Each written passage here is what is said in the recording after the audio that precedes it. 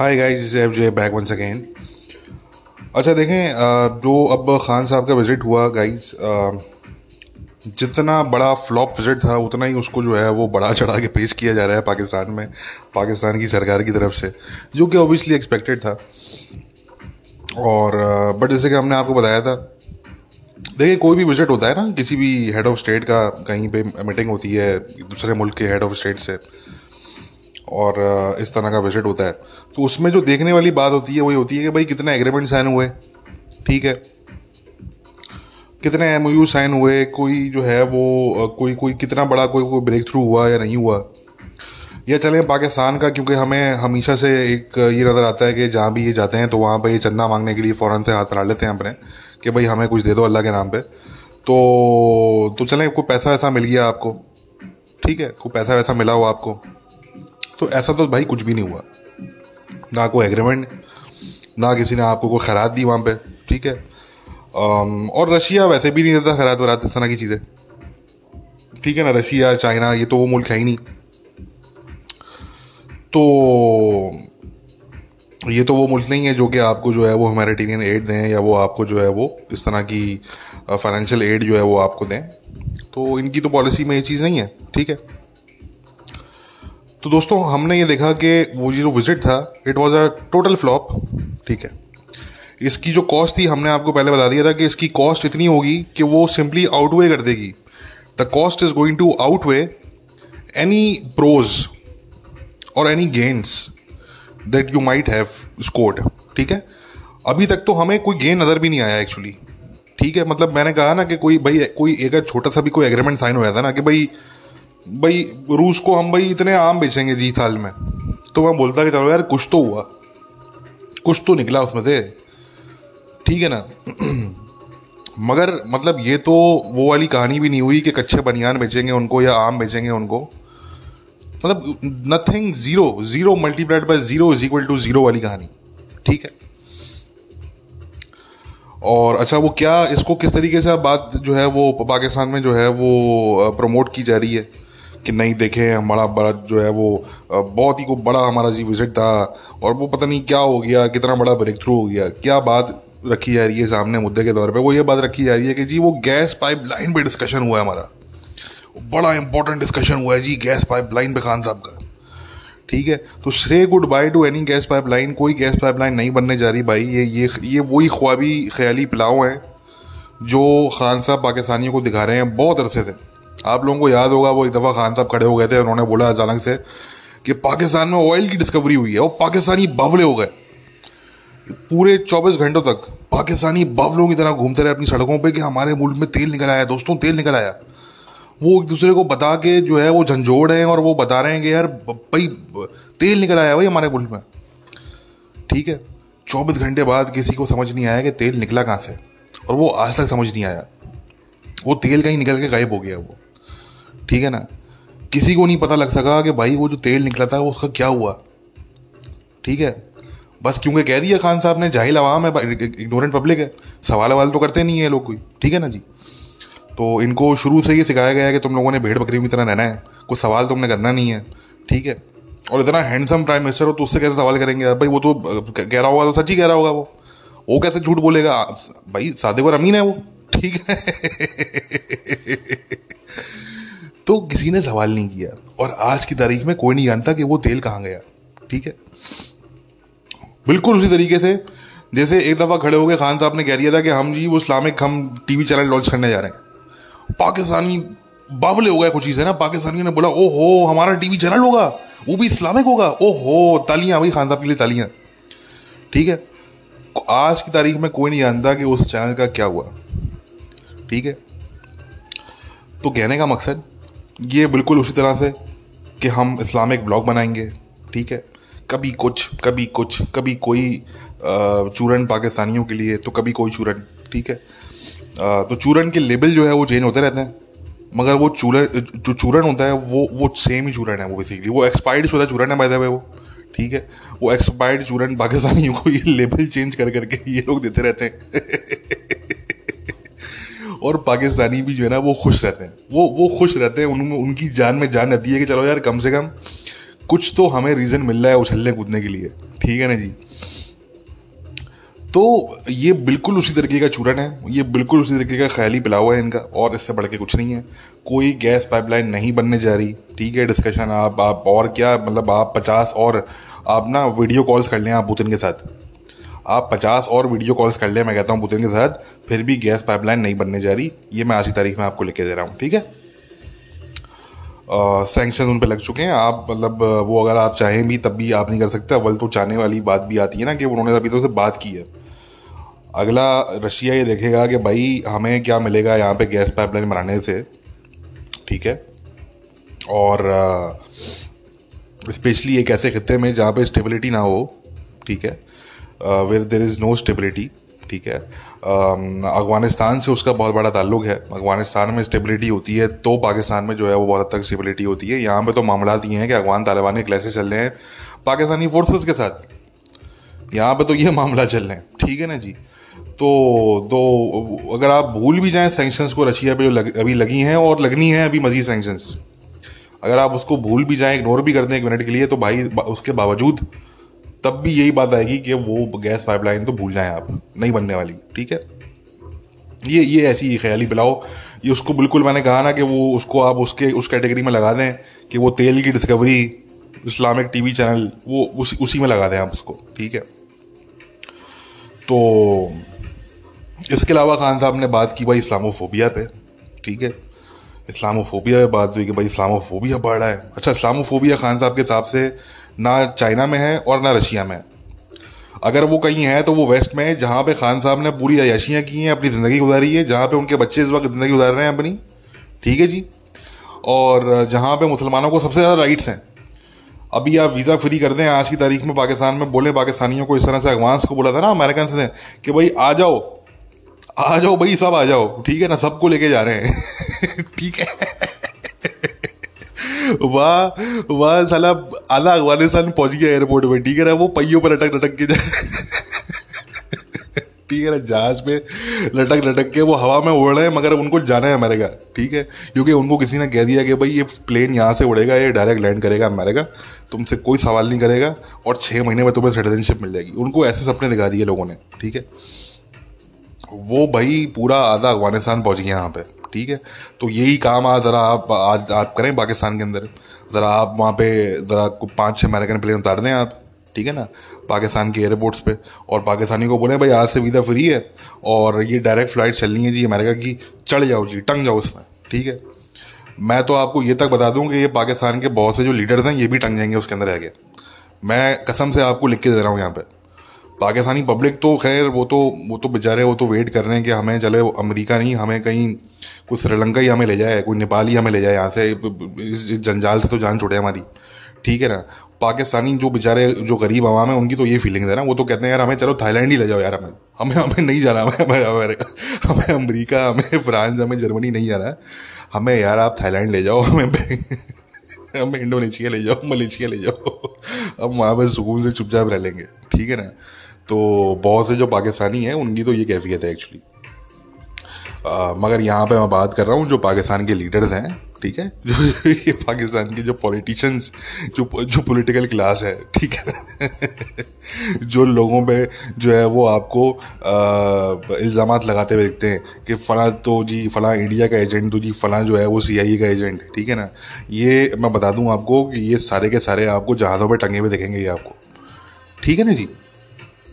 तो इसलिए जो है वो वेस्ट आप देख लें, पाकिस्तानी, चाहे वो रिटायर्ड इनके जनरल हों, चाहे वो उनके रिटायर्ड जज हों, ठीक है, चाहे वो उनके पॉलिटिशियन हों, चाहे ये इनके ब्यूरोक्रेट हों, इनकी जो टॉप की जो इलीट है, जो इनकी रूलिंग इलीट है पाकिस्तान की, वो प्रेफर कहाँ करती है जाना? क्या वो चाइना आते हैं? क्या वो रशिया आते हैं रहने के लिए? No, they go to west, ठीक है, they like to settle in west, they like to go to west, ठीक है जी। तो चाहे वो सेटल होने की बात हो, चाहे वो बिजनेस करने की बात हो, चाहे वो अपने बच्चों को पढ़वाने की बात हो, आप देख लें इन सारे जितने भी लोग हैं इनके टॉप की लीड के, वो सारे के सारे देख लें उनके बच्चे कहाँ पढ़ रहे हैं। क्या वो चाइना में पढ़ रहे हैं? क्या वो रशिया में पढ़ रहे हैं? नहीं, वो वेस्ट में पढ़ रहे हैं वो लोग, ठीक है जी। तो इन लोगों को सेटल भी वेस्ट में होना होता है, ठीक है, इनके बच्चे भी वेस्ट में पढ़ते हैं, ठीक है, रिटायर हो गए सबसे पहली दौड़ ये लगाते हैं वेस्ट की, ठीक है। अभी पाकिस्तान के वो टॉप तरीन जो है वो जज रिटायर हुए हैं, वो अभी अमेरिका में सेटल हो रहे हैं वो, ठीक है, मैं नाम नहीं लूँगा उनका, मगर वो टॉप जज हैं पाकिस्तान के, वो अभी रिटायर हुए हैं और अब वो बिल्कुल नेक्स्ट मंथ रिटायर होने के नेक्स्ट मंथ अगला बंदा पहुंचा हुआ है अमेरिका अपनी फैमिली के साथ, ठीक है ना, टू सेटल डाउन। तो कहने का मकसद कि ये तो वो लोग हैं भाई जो गाली भी वेस्ट को देते हैं, मगर इनको पता है कि जो फ्रीडम हमें वेस्ट में मिलता है, जो अयाशियाँ वेस्ट में हम करेंगे, ठीक है ना, वहाँ पे जॉब नहीं मिलेगी तो अब स्टेट पालेगा आपको, ठीक है जी। तो जो आपको बेनिफिट्स और जितने राइट्स आपको वेस्ट देता है, जो वेस्टर्न नेशन देती हैं, वो तो कहीं नहीं मिल सकता इनको, वो तो अपने मुल्क में नहीं मिल सकता इनको। चाइना रशिया तो दूर की बात है, ठीक है ना, वो तो अपने मुल्क में ये इन्होंने नहीं दिया अपने लोगों को, ठीक है। तो बहरहाल कहने का मकसद कि ये जो है वो रियलिटीज़ हैं। तो खान साहब कहते हैं कि भाई इस्लामोफोबिया दुनिया में हर जगह है, वेस्ट में स्पेशली है, मगर रशिया और चाइना में नहीं है। हाँ, रशिया और चाइना में इस्लामोफोबिया नाम की कोई चीज़ नहीं है, ठीक है। उन भाई साहब को कोई जो है वो ज़रा वो किताबें पढ़वा दे, क्योंकि वो अगेन वो वाली बात है ना, पढ़ते लिखते ये लोग नहीं है भाई। देखो ना, आप कुछ पढ़ोगे, कुछ लिखोगे, कुछ आपको पता होगा, आप बेवकूफ़ी की बातें कम करोगे आप, ठीक है। तो इनको कोई वो ज़रा कुछ पढ़वा दे, कोई किताबें जिसमें जो है वो डॉक्यूमेंटेड चीज़ें हैं कि मिस्टर पुतिन ने चेचनिया में क्या किया, ठीक है जी, और जो चेचन्स हैं उनके साथ क्या हुआ, और किस तरीके से जो है वो चेचनिया पे उन्होंने जो है वो अपना उन्होंने होल्ड कायम किया, ठीक है, रूस ने। वो एक लंबी ब्लडी हिस्ट्री है भाई उसकी। और उनको जो व्यूज़ थे उस टाइम पे मुस्लिम्स को लेके, मिस्टर पुतिन के जो व्यूज़ थे, ज़रा आप व्यूज़ निकाल के ज़रा चेक करें, आपको पता लग जाएगा, आप सलूट मारेंगे जाके वेस्टर्न नेशंस को, कि जहाँ पे जो है वो ज़रा सा मुसलमानों को जो है वो थोड़ी सी अगर कुछ उनको ये भी बोल दिया जाए कि भाई दहशतगर्दी ना करो, ठीक है ना जी, या भाई ये इस्लामिक एक्सट्रीमिज्म यहाँ पे ना फैलाओ, तो वहाँ पे वो मुसलमान जो है वो अपना सीना पीटते जो है वो पीटते पीटते पूरी चौरंगी का जो है वो चक्कर लगा लेते हैं कि जी इस्लामोफोबिया बढ़ गया, हाय हाय जुल्म हो गया हमारे साथ, ठीक है जी। तो ज़रा सा आप जाके देखें कि मिस्टर पुतिन के क्या ख्यालात थे उस टाइम पे मुसलमानों को लेके, और वो क्या करना चाहते थे चेचनिया के मुसलमानों के साथ। उनकी वो स्टेटमेंट जो है वो ऑन द रिकॉर्ड मौजूद हैं, ठीक है। तो मगर वही वाली बात है कि आपको वो तब पता लगेगा जब आप कुछ पढ़ेंगे लिखेंगे। अगर आप सदा के जाहिल हैं तो फिर आपको तो ये चीज़ें नहीं पता होंगी ना यार, ठीक है। तो एनीवे, तो बात ये आती है भाई कि ये बहरहाल जो है वो रियलिटीज़ हैं। और तो खान साहब ने जो है वहाँ पे बड़ी बड़ी बातें की, ठीक है, मगर उसका हम कंक्लूजन पूछेंगे, भाई कंक्लूजन क्या निकला, कितनी डील्स आपने साइन की यार, कितने एग्रीमेंट्स आपके साइन हुए, तो वो 0 multiplied by 0 is equal to 0, ठीक है। तो हमें ये तो हम खैर हमें इसमें खान साहब के विजिट की हमें कोई ज़रूरत नहीं थी ये जानने के लिए कि बातें करने में पाकिस्तानियों का कोई कंपटीशन नहीं है। जहाँ भड़के मरने की बात आती है, जहाँ पे जो है वो बुलंद बाला दावे करने की बात आती है, ठीक है, या जहाँ पे सिर्फ अपना जो है वो माउथ रन करने की बात आती है, तो वहाँ पे पाकिस्तानी जो है वो टॉप क्लास के चैंपियन हैं वो, ठीक है। तो ये तो हम समझ सकते हैं कि ठीक है जी, खान साहब गए और वहाँ पे गपशप करके आ गए वो, ठीक है, चलें जी, मुबारक हो। और वो विजिट इतना महंगा पड़ने जा रहा है पाकिस्तान को कि आपकी सोच है, आपकी सोच है दोस्तों। पहली जो चीज़ आ गई वो फाइन स्लैब हो गया है अमेरिकन अथॉरिटीज़ की तरफ से ऑन पाकिस्तान, वो फाइन स्लैब हो चुका है, ठीक है। 55 लगभग मिलियन डॉलर्स का, US डॉलर्स का वो फाइन है, वो भरेगा पाकिस्तान। और अभी कॉस्ट और होगी उसकी, मैंने कहा कि अभी मज़ीद कॉस्ट होगी, ये this is just the first step, ठीक है। तो आने वाले वक्तों में कोई आपके साथ अगर कोई और हाथ हो जाए तो आपने फिर घबराना बिल्कुल नहीं है, और आपने ये बिल्कुल सोच लेना है कि अच्छा यार ये उसकी कॉस्ट है ये, ठीक है, घबराने की बात बिल्कुल नहीं है, ठीक है। अच्छा खैर, ये तो हो गई पाकिस्तान की बात। तो खैर अब आखिर में मैं सिर्फ इतना कह दूँ इस बात को मैं क्लोज करने से पहले कि पाकिस्तानी हमेशा ये ध्यान में रखें कि पाकिस्तान के जो मफादात हैं, ठीक है, वो हैं वेस्ट के साथ, ठीक है जी। आपको फाइनेंशियल एड चाहिए होती है, ठीक है, वो ना तो आपको मिलनी है रशिया की तरफ से, ना वो मिलनी है चाइना की तरफ से, वो देगा तो वो देगा वेस्ट, ठीक है। आपके ऑल फाइनेंशियल जो है वो आपके और इंटरेस्ट हैं वो भी हैं वेस्ट के साथ, ठीक है। रूस की अपनी इकोनॉमी कोई इतनी बड़ी नहीं है कोई कि वो आपको जो है ना वो आपको सपोर्ट प्रोवाइड करे वो, ठीक है जी। रूस जो है वो उससे कोई ख़ास उम्मीदें लगाना, अच्छा एक चीज़ पाकिस्तानियों के बड़े इंटरेस्ट में है कि जी हम असला ख़रीदेंगे रूस से। चलो ख़रीद लो आप असला, छोटा मोटा असला तो आप ख़रीद लोगे और वो बेच भी देंगे आपको, ठीक है। मगर जो उनकी खासियत है भाई, वो असला तो जो छोटा मोटा असला है वो तो कहीं से ही मिल जाएगा ना आपको, मतलब वो तो वो वाली बात है कि वो तो कहीं से ही मिल जाएगा आपको, ठीक है। राइफल्स आपको चाहिए, एमओ आपको चाहिए, ठीक है, और इस तरह का बॉडी आर्मर आपको चाहिए, छोटी मोटी जो चीज़ें होती हैं ये तो आपको कहीं से भी मिल जाएंगी, ठीक है। मगर रसिया की जो खासियत खुसूसियत है डिफेंस इंडस्ट्री में, वो है मेनली उनके जो मिसाइल डिफेंस सिस्टम्स हैं, ठीक है, या उनके जो जेट्स हैं, ठीक है। वो लेने के तो औकात नहीं है आपकी, वो तो पैसे ही नहीं है आपके पास, वो तो भाई लेने के लिए पैसे चाहिए आपको, ठीक है। और दूसरी चीज़ ये है कि वो रशिया आपके पास अगर पैसे हों भी तो तब भी बहुत मुश्किल है कि रशिया आपको वो सेल करे। क्यों? क्योंकि वो इंडिया को ऑलरेडी सेल कर रहा है, ठीक है ना, ये समझने वाली बात है यहाँ पे। तो वहाँ पे रशिया को जो रशिया इंडिया को सेल कर रहा है, जो वेपन सिस्टम्स ऑलरेडी कर रहा है या कर चुका है इंडिया को सेल, तो वहाँ पे इंडिया की तरफ से कंडीशन लगा हुआ होता है कि जी जो आप हमें सेल करेंगे वो आप हमारे राइवल्स को, स्पेशली पाकिस्तान को आप सेल नहीं करेंगे, ठीक है ना। वो इंडिया की तरफ से उस पर कंडीशन होती हैं फिर। और अब तो जो है वो ज़्यादा इसका इम्कान है कि अब जो मज़ीद स्पेशली वो डील्स होंगी उसमें ज़्यादा सख्त कंडीशन होंगी बल्कि इंडियंस की तरफ से, ठीक है ना। तो on one hand I mean you have Pakistan, on the other hand you have India. तो रशिया किसको जो है वो प्रायोरिटी देगा, आप खुद मुझे बता दें। एक ऐसा मुल्क जो कि कर्जे मांग मांग के अपना काम चलाता है, ठीक है जी, और एक ऐसा मुल्क जो कि रशिया का बहुत पुराना दोस्त है, बहुत पुराना क्लाइंट है, ठीक है, और साइज़ में भी बहुत बड़ा है, ठीक है जी, पैसे का भी कोई इशू नहीं है। तो रशिया किसको इंपॉर्टेंस देगा? तो इसलिए ये इस तरह के ख्याली पुलाव जो है ना कि हम रूस से हम अपनी ओपनिंग कर लेंगे और जी क्या करेंगे जी, हथियार लेंगे हम रूस से। तो यार हथियार लेने के लिए पैसा चाहिए ना, एक्चुअली बात ही आती है, ठीक है। और बहुत से हथियार वो आपको सेल करेंगे नहीं अगर आपके पैसा हो भी तब भी, ठीक है, ये बात भी आती है। तो मैंने कहा ना कि ये पाकिस्तानियों को समझना चाहिए यहाँ पे। पाकिस्तानी कहते हैं कि जी वेस्ट देखें जी, वेस्ट तो हमें मुंह नहीं लगा रहा है। भाई इसलिए मुंह नहीं लगा रहा है क्योंकि आपकी हरकतें ऐसी हैं। अपनी पहले आप हरकतें सही करें, उसके बाद आप अपने ताल्लुकात वेस्ट के साथ सही करें, ठीक है।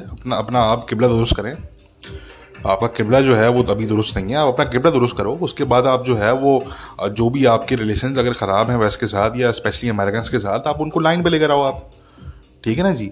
ये रिलेशन जो है वो कोई वेस्ट ने तो ख़राब नहीं किए, ये तो आपकी हरकतों की वजह से ख़राब हुए हैं, ठीक है ना जी। तो आप हर चीज़ में आप ब्लेम कर दो दूसरे को, अपने आप करतूतों पे जो है वो कोई नज़र ना डालो आप, ठीक है। अपने करतूतों को आप कंप्लीटली इग्नोर कर दो, ठीक है।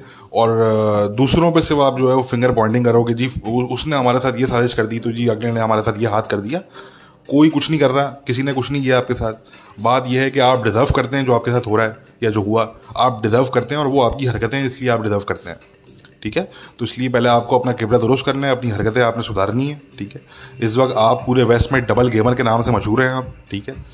तो आपने जो है वो अपनी हरकतें आपने दुरुस्त करनी है और आपने जो भी आपके ताल्लुकात ख़राब हैं वेस्ट के साथ आप उनको जो है वो सही करें आप, ठीक है ना। इसका तो ये हल है।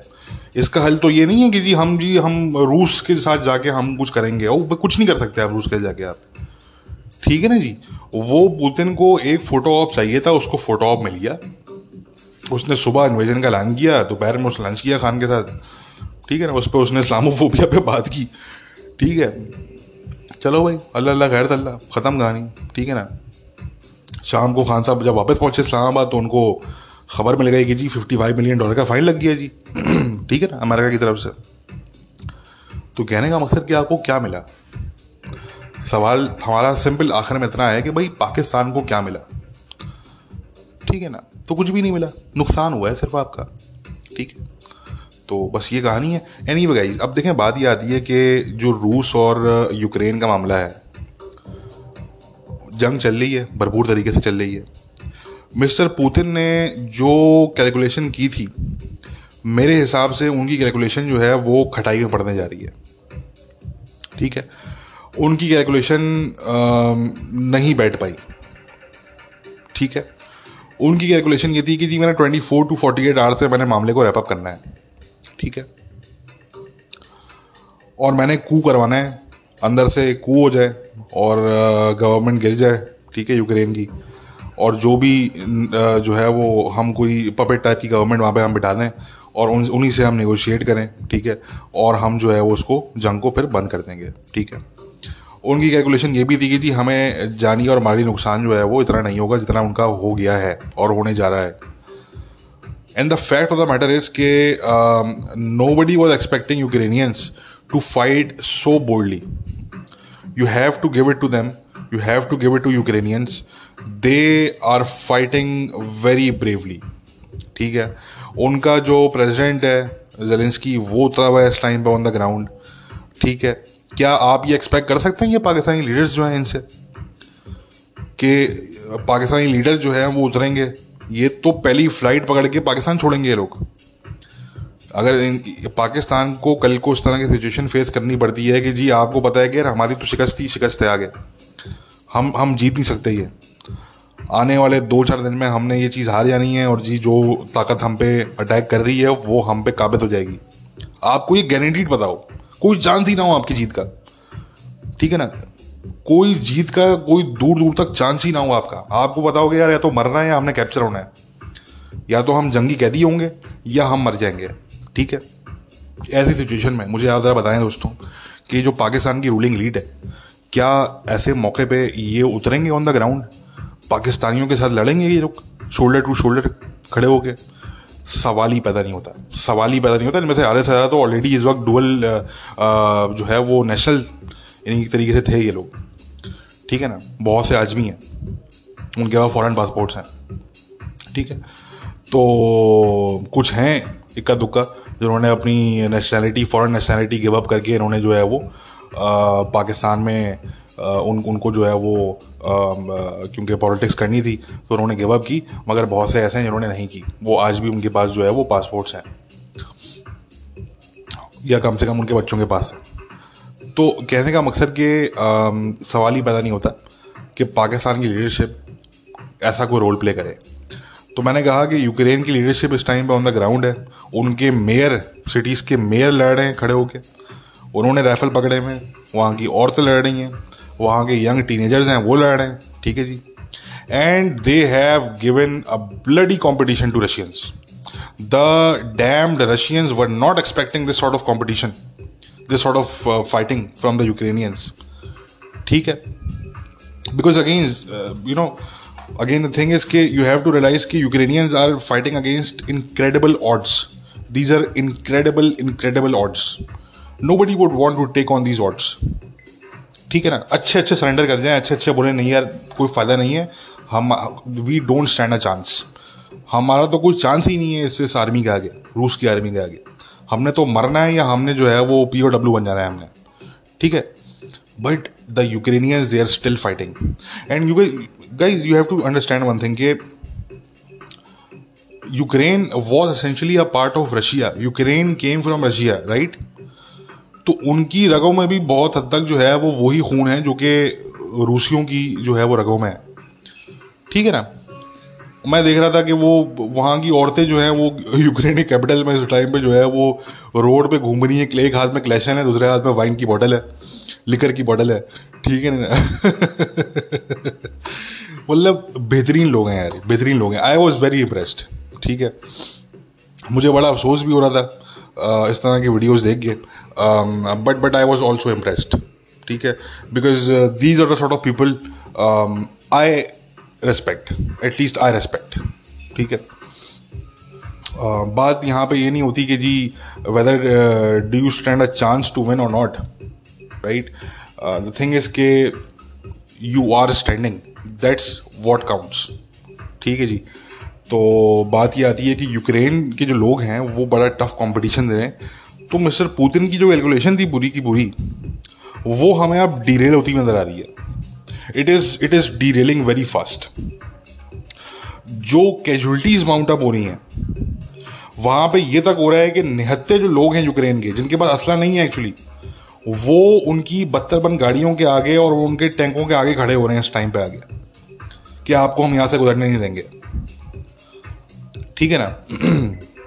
एक दो केसेस में तो ये हुआ कि सिविलियन गाड़ियों पर उन्होंने टैंक चढ़ा दिए रूसियों ने अपने। ठीक है, बहुत जुल्म, बहुत जुल्म। बट अगेन, इस सारे जुल्म के अंदर जो यूक्रेनियंस हैं, उनका जो स्पिरिट है, उनका जो फाइटिंग स्पिरिट है, ये दुनिया याद रखेगी। ये मैं आप लोगों को बता दूं गाइस कि दुनिया याद रखेगी। डजेंट मैटर वो हारे हैं वो जीते हैं, they don't stand a chance against the Russian army, quite frankly. आज नहीं तो कल, कल नहीं तो परसों सरेंडर होना है और रूसियों ने काबिज होना है। ठीक है, but the world will remember this moment. ठीक है, ये मेरे अल्फाज आपने याद रखने हैं कि the world is not going to forget these moments. The world will not forget the bravery, the incredible courage of Ukrainians, including their leadership, जो भागे नहीं। देखिए, बहुत बड़ी बात होती है कि आपको पता हो कि यार आपके लोग आपको कह रहे हो कि सर आप निकल जाएं। ठीक है ना, जो लीडर्स होते हैं उनको तो निकाला जाता है और लोग उनके खुद उनको निकालते हैं। तो इस केस में भी ये था कि जी लोग उनके कह रहे थे, उनका जो सर्कल था, उनके जो प्रेसिडेंट है उनका सर्कल जो था, इज अ ज्यूश पर्सन। ठीक है ना, उनको कहीं नहीं जाने को मिलता, वो इजराइल चले जाते हैं। वो सीधी सी बात है, इजराइल में उनको लैंड करते ही था सिटीजनशिप मिल जाती है उनको। But he said no thanks. और मुझे मेरे दोस्त कुछ हैं वो बता रहे हैं, ज्यूश कम्युनिटी के हमारे कुछ दोस्त हैं, वो बता रहे हैं कि शायद इजराइल की गवर्नमेंट ने खुफिया तौर पे उनको ऑफर भी दी कि आपको हम वहाँ से आपकी फैमिली को हम एवैक्यूएट कर लेते हैं, आपको यहाँ पे सिटीजनशिप मिल जाएगी, आप यहाँ पे आ जाएं। But he refused. He said कि नहीं जी, मैं यूक्रेनियन हूँ और मैं यहीं पे आखिर वक्त तक अपने लोगों के साथ ही मौजूद रहूँगा, मुझे कहीं नहीं आना।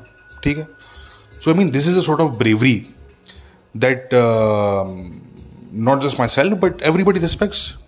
ठीक है जी। और अब वो इजराइल उनको ह्यूमैनिटेरियन एड वगैरह भिजवा रहा है, कुछ ह्यूमैनिटेरियन एड है जो इजराइल भिजवा रहा है वहाँ से उनको, और मुल्क भी जो है वो ज़रा भिजवा रहे हैं। मगर दोस्तों, कहने का मकसद कि जो मिस्टर पुतिन है, उनकी जो पूरी की पूरी कैलकुलेशन है वो उस टाइम पे हमें डीरेल होती हुई नज़र आ रही है। ठीक है, it is going to derail, it is already derailing. और उन्होंने ये एक्सपेक्ट नहीं किया था कि मेरी आर्मी के लोगों को इतने ह्यूज लॉसेस का मुजाहरा करना पड़ेगा, सामना करना पड़ेगा इतने शुरू में। ठीक है ना, इन अर्ली बिगनिंग। और उन्होंने ये एक्सपेक्ट नहीं किया था। हाँ, ये उनकी कैलकुलेशन में ज़रूर था कि जी लोग तो मरेंगे हमारी साइड के, मगर इतनी बड़ी तादाद में मरेंगे और इतना प्रॉपर्टी लॉस होगा। उनके पूरे के पूरे मिलिट्री कॉन्वॉयज को डिस्ट्रॉय कर दिया यूक्रेनियंस ने। ठीक है, और जितनी बहादुरी के साथ, यानी कि जो स्नेक आइलैंड है उनका यूक्रेन का, वहाँ पे जो वाक़या हुआ कि वहाँ पे तकरीबन कुछ 13 उनके सोल्जर्स थे, इंक्लूडिंग अ कमांडर। वहाँ पे रशिया के वॉरशिप आए और वहाँ पे उसकी वीडियो भी अब सामने आ गई है कि वो जो 13 उनके जो लोग थे, फाइटर्स थे यूक्रेन के, they said go to hell, they told the Russians to go to hell. ठीक है, और वो बेचारे, वो सारे के सारे मारे गए। वो यूक्रेनियंस जितने भी थे उस आइलैंड पे, उस आइलैंड के डिफेंडर्स जो थे, वो सारे के सारे मारे गए आखिर में। मगर मरने से पहले की एक वीडियो जो है वो आई है मंजर आम पे, और एब्सोल्यूट हीरोज़। ठीक है, ये वो लोग हैं जिनको हमें जो है वो दिल करता है सैल्यूट करने का। Amazing courage. ठीक है ना। तो देखें दोस्तों, बात ये आती है कि मिस्टर पुतिन ने ये चीज़ एक्सपेक्ट नहीं की थी। This was not part of his calculation. ठीक है, और इसको जैसे जैसे कैजुअलिटीज़ जो है वो राइज होंगी, वो इंक्रीज़ होंगी, वैसे वैसे मिस्टर पुतिन पे डोमेस्टिक प्रेशर बढ़ेगा।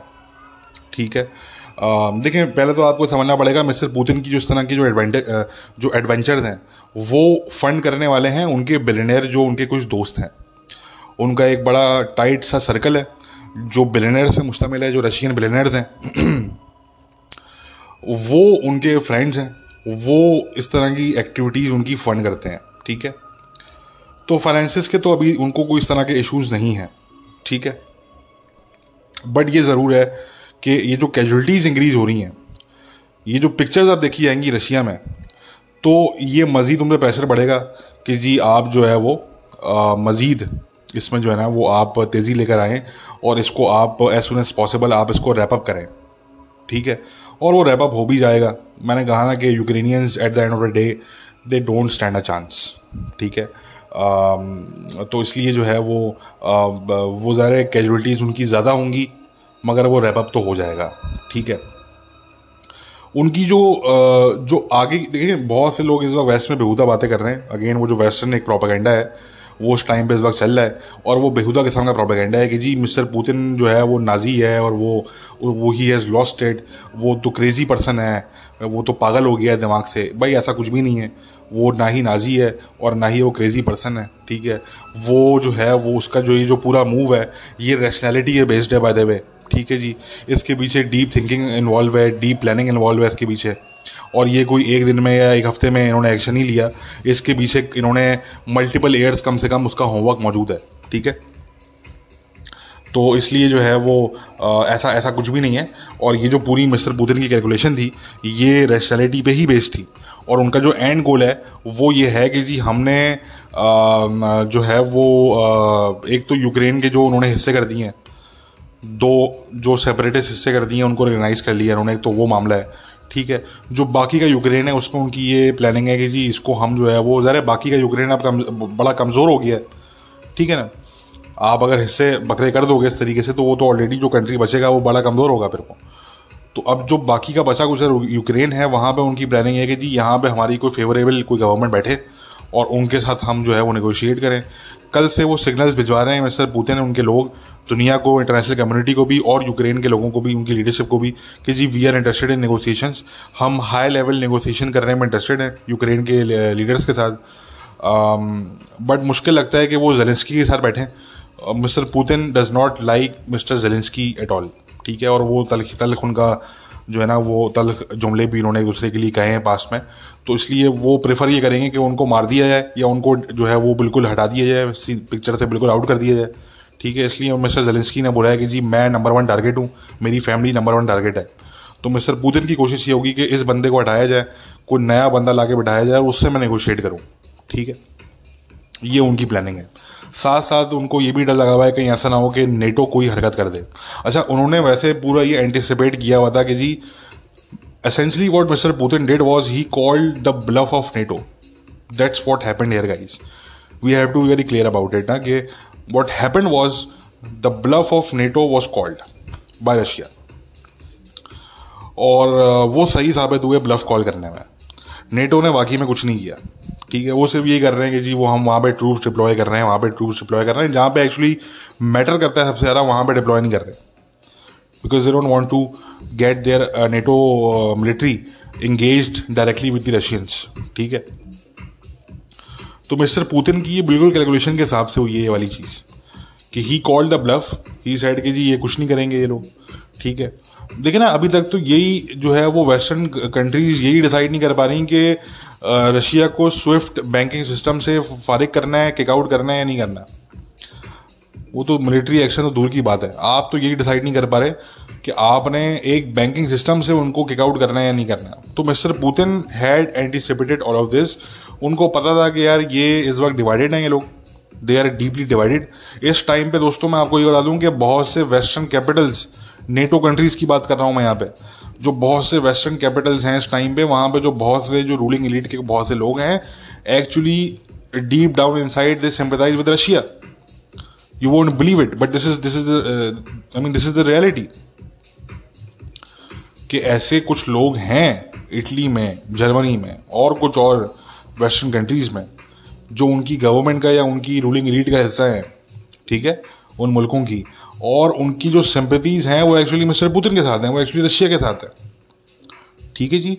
तो mister Putin understood all of this, he understood very well कि जी नेटो डिवाइडेड है अंदर से, ठीक है, ये मुल्क डिवाइडेड है और इसलिए ये जो है वो ब्लिंक नहीं करेंगे, ठीक है। एंड हम जो है वो इनका ब्लफ कॉल करते हैं and let's go for it, and he went for it, ठीक है। और जो उन्होंने एंटिसिपेट किया था कम से कम नेटो को लेके चीज़ें काफ़ी हद तक उनकी एंटिसिपेशन के हिसाब से ही हुई हैं, वो उसी हिसाब से हुई हैं एक्चुअली, ठीक है। तो अभी इन्होंने कॉन्टिनेंटल जो बैलिस्टिक मिसाइल्स हैं वो भी ये डिप्लॉय कर दी हैं रशियंस ने, ठीक है जी। और इन्होंने फिनलैंड को और स्वीडन को भी तड़ी लगाई है कि जी आप अगर नेटो ज्वाइन करने की कोशिश करेंगे तो आपके साथ भी अच्छा नहीं होगा फिर, ठीक है। इस तरह की तड़ी लगाई है इन्होंने।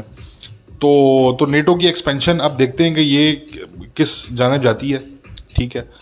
और ये भी हम नहीं कह सकते कि मिस्टर पुतिन के या रशिया के जो इंटरेस्ट हैं वो भी हमें देखना पड़ेगा कि उनके क्या इंटरेस्ट हैं।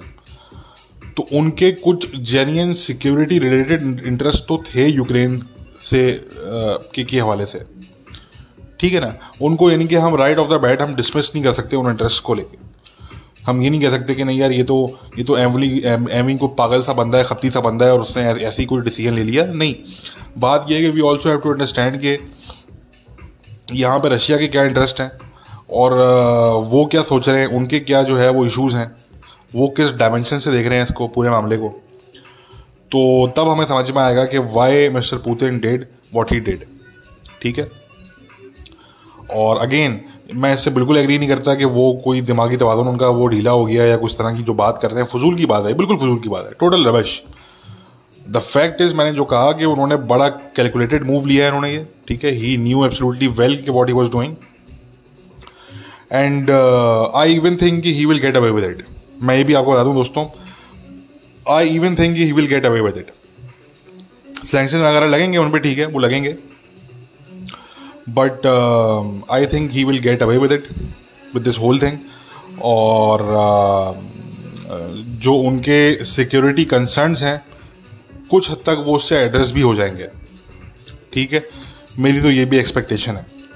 तो बट अगेन जो कॉस्ट है उनके लिए जो वो उन्होंने एंटिसिपेट नहीं की थी, वो वाली जो कैलकुलेशन है वो उनकी डीरेल होती हुई नज़र आ रही है हमें, कि वो जो ह्यूमन और जो प्रॉपर्टी कॉस्ट थी वो उन्होंने एक्सपेक्ट नहीं की थी कि यार वो इतनी ज़्यादा होगी। इसलिए अब वो चेचन्स को लेकर आ गए हैं वो बीच में, क्योंकि चेचन्स अगर मरते हैं तो वो फिर भी उनके लिए पॉलिटिकली एक्सेप्टेबल है, ठीक है ना। चेचन्स वैसे भी मुस्लिम्स हैं, if they die that is politically acceptable to mister Putin, ठीक है। वो जो नहीं चाह रहे थे वो ये नहीं चाह रहे थे कि जो उनकी जो एक्टिव, मैंने ये बात बार बार की थी पहले भी, आप लोगों को बताया था मैंने कि वो जो नहीं चाह रहे थे वो ये नहीं चाह रहे थे कि जी हमारे जो highly trained active army personnel है उनकी कैजुअलिटीज ज़्यादा हो, उनकी कैजुअलिटीज जो है वो कम होनी चाहिए। That is what he wanted and that is what he still wants, ठीक है। हाँ, इसलिए वो चेचन्स को लेकर आ गए वो बीच में, सीरियंस को भी वो रिक्रूट कर रहे हैं वहाँ पे, जो प्रो बशर अल असद जो एरियाज़ में सीरियंस हैं जो कि सीरियन आर्मी में भी लड़े हैं, ठीक है, उनको भी वो रिक्रूट करके लेकर आने की बात कर रहे हैं।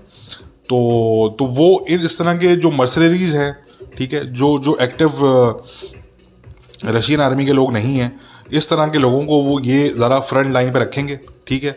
और साथ साथ जो है वो जो रशियन सोल्जर्स हैं, रशियन स्पेशल फोर्सेस हैं, ठीक है, वो शॉर्ट और प्रिसाइज ऑपरेशंस कैरी आउट करेंगे, ठीक है। जो एयर सपोर्ट है वो प्रोवाइड करेगा रशिया की आर्मी, ठीक है। मगर जो क्रिटिकल फ्रंट्स हैं जहाँ पे क्लोज बैटल चल रहा है इस टाइम पे, वहाँ पे वो प्रेफर करेंगे कि यार ये जो चेचन्स हो गए, इस तरह के लोग हो गए, ये लड़ें, और जो सेपरेटिस्ट और इस तरह के लोग हैं जो ऑलरेडी लड़ते रहे उनके लिए, वो लोग लड़ें, और ना कि जो है वो रशियन आर्मी की कैजुअलिटी ज़्यादा हो, ठीक है। तो ये जो है वो उनकी जो है वो प्रायोरिटी है मिस्टर पुतिन की। तो ज़ाहिर उनकी जो कैजुअलिटीज़ हैं वो ऑलरेडी बहुत ज़्यादा हो चुकी हैं, काफ़ी ज़्यादा हो चुकी हैं। हमारे सुनने में तो ये आ रहा है तकरीबन कोई, जो यूक्रेन की तरफ से फिगर आ रहे हैं वो तो थोड़े एग्जैजरेटेड हैं एक्चुअली, मगर लगभग ये कोई हंड्रेड्स की तादाद में हो चुकी हैं। ये प्रॉपरली हंड्रेड्स की तादाद में तो ऑलरेडी हो चुकी हैं ये कैजुअलिटीज़, ठीक है, several hundred I would say, ठीक है। और ये मज़ीद बढ़ेंगी, ये मज़ीद बढ़ेंगी अनटिल अनलेस ऐसा हो जो कि मिस्टर पुतिन की प्लानिंग है कि जी चेचन्स और इस तरह के जो लोग हैं जो उनके एक्टिव मिलिट्री पर्सनल तो नहीं है बट वो फिर भी फाइटर्स हैं, वो अब सामने जो है वो ज़रा टेक ओवर करें फ्रंट लाइंस पे, और रशियन आर्मी एक सपोर्टिव रोल जो है वो प्ले करे बल्कि, ठीक है। तो देखते हैं दोस्तों कि ये सिचुएशन जो है वो किस तरफ जाती है। बट जो मैंने बात की थी कि west prove to be pathetic, weak, और west was not ready for this, ठीक है। West is still not ready for anything of this sort, ठीक है जी। और उन्होंने फ़ौरन ही अपने हाथ जो है वो खड़े कर दिए वेस्ट ने, और उन्होंने बोला कि जी ये तो हमारे बस की बात ही नहीं है, ये हमारे साथ क्या हो गया, ठीक है। तो वेस्ट जो है वो उस टाइम पे अपने वीकेस्ट पॉइंट पे है। और क्योंकि जब आपकी सोसाइटी इस तरह की हो जाएंगी जी, आपके लोग जो हैं उनको ज़्यादा परवाह, प्रोनाउंस की ज़्यादा परवाह हो, ठीक है, और उनको इस तरह के जो इम्पोर्टेंट मामलात हैं उनकी परवाह उनको बिल्कुल भी ना हो, ठीक है। और देख लें आप इस टाइम पे वेस्ट में क्या हालात हैं, क्या बात हो रही है, बेहुदा, बिल्कुल बेहुदा, ठीक है ना। तो इसलिए जो है west is not ready for these things, और I think mister Putin anticipated that, ठीक है। उनकी जो रशियन इंटेलिजेंस है वो उसने बड़ा डीप इन्फिल्ट्रेशन की हुई है वेस्ट में वैसे भी, और ही अंडरस्टूड कि वेस्ट जो है और जो वेस्ट की पब्लिक है they don't have the stomach for this, ठीक है। और वो बहुत जल्दी अपने हाथ ऊपर जो है वो उठा लेंगे, और जो मिस्टर पुतिन चाहते हैं वो ग्रैब कर सकते हैं वो इजीली। तो उन्होंने यही सोचा और he went for it, and I think his calculations in regards to this were pretty much on target, ठीक है। ये जो उनकी कैलकुलेशन थी नेटो को लेके, वेस्टर्न नेशंस को लेके, ये काफ़ी हद तक ऑन टारगेट थी, ऑन पॉइंट थी, और काफ़ी हद तक सही साबित हुई है, ठीक है जी। तो एनीवे देखते हैं। बट इसमें वो वाली बात, मुझसे कुछ पाकिस्तानी कह रहे थे कि जी आप एक तरफ ये भी कह रहे हैं कि जी वेस्ट वीक है और वेस्ट जो है वो पैथेटिक है इस टाइम पे, ठीक है, और दूसरी तरफ आप ये भी कह रहे हैं कि जी हमें जो है वो जी ये रशिया का विजिट नहीं करना चाहिए था खान साहब को। तो पाकिस्तानियों के लिए समझने की बात यह है कि वेस्ट चाहे वीक हो, पैथेटिक हो, वो आपको, यानी कि आपके जो इंटरेस्ट हैं वो उन्हीं के साथ अटैच्ड हैं। भाई वो वीक और पैथेटिक जो है वो अपने लिए हैं, वो अपने कुछ मिलिट्री मैटर्स में है वो। When it comes to taking on Russia, when it comes to taking on China, that's where they are weak and pathetic, ठीक है। Many western countries, not all but many western countries. मगर उसमें आपका क्या ताल्लुक है भाई? भाई आपके तो मसले ही अलग हैं, ठीक है ना जी। तो आपके फाइनेंशियल इंटरेस्ट जो हैं वो स्टिल अटैच्ड हैं वेस्ट के साथ, ठीक है जी।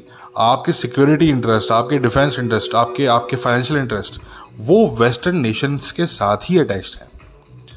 वो जो हम जो ये बात करते हैं कि जी वेस्ट जो है वो वेरी वीक है और पैथेटिक है, वो तो हम किसी और डायमेंशन में बात करते हैं, किसी और हम एंगल से बात करते हैं। वो हम एंगल हमारा होता है रशिया और चाइना को लेके, ठीक है ना। वो तो हम उस एंगल से बात करते हैं। मगर आज भी और आने वाले कई सालों तक west will remain superior, at least financially, at least militarily, ठीक है, then Russia and China combined, ठीक है जी। तो हम तो बात ही करते हैं कि उनमें अब वो जिगरा नहीं है लड़ने का वेस्टर्न नेशंस में। वो चाहते हैं किसी को पैसे दे दो वो हमारी लड़ ले जाके। उनकी आवाम में अब जो है वो लड़ने का जिगरा नहीं रहा, क्योंकि वो आवाम है ना, वो किस्म की आवाम है, ठीक है ना जी। वो तो कहते हैं कि जी पुलिस को डिफंड कर दो, वो तो उस तरह की आवाम है इनकी, ठीक है ना। तो इसलिए वो किसी और एंगल से हम बात करते हैं। वो पाकिस्तानियों के लिए नहीं है कि पाकिस्तानी इसको दिल पे लेके बैठ जाएं। और भाई आपने ध्यान में रखना है कि आपके जो इंटरेस्ट है फाइनेंशियल, चाहे वो डिफेंस इंटरेस्ट हो, आप अमेरिका से आपने जितने हथियार लिए हैं उनको अगर आप रिप्लेस भी करने जाएंगे ना विद रशियन और चाइनीज वेपन्स, तब भी आपको 10-12 साल लग जाएंगे, ठीक है जी। और तो इसलिए पाकिस्तानियों के लिए ये चीज़ बिल्कुल भी नहीं है। पाकिस्तानियों को अपने इंटरेस्ट के पर्सपेक्टिव से देख रहे हैं इसको, और पाकिस्तानियों का इंटरेस्ट जो है वो उसी में है। मैं आपको बता दूं कि पाकिस्तान की इस्टेब्लिशमेंट के बहुत से हल्के इसको लेके खुश नहीं है, ये बता दूं आप लोगों को। ये जो अभी रशिया का विजिट हुआ है, जिस टाइमिंग पे हुआ है, टाइमिंग को लेके पाकिस्तानी इस्टेब्लिशमेंट के कुछ हल्के हैं जो कि खुश नहीं हैं, और and they are right to be unhappy, क्योंकि उनको पता है रियलिटी, उनको पता है हकीकत। वो बबल के अंदर नहीं रहते बाकी पाकिस्तानियों की तरह, ठीक है ना। तो उनको हकीकत पता है कि यार ये इस टाइम पे ये बड़ा गलत हो गया, ये नहीं होना चाहिए था ये, ठीक है, और उनको कॉस्ट भी पता है कि यार कॉस्ट भी होगी इसकी, यू नो एवरीथिंग, ठीक है। तो इसलिए ज़रा अब जो पाकिस्तान की जो मगर जो पॉलिटिकल जमात है, जो रूलिंग पार्टी है, जो गवर्नमेंट है, वो तो उसको सेल करेंगे एज अ विन, वो तो प्रोपेगेंडा जो है वो करेंगे, और वो तो उसको 4 साल लगा के आपके सामने पेश करने की कोशिश करेंगे, ठीक है ना। But the reality is that this visit shouldn't have happened at this time. हम ये बिल्कुल नहीं कह रहे कि ये विजिट होना नहीं चाहिए था भाई, या तो थोड़ा पहले हो जाता या थोड़ा बाद में हो जाता, ठीक है ना।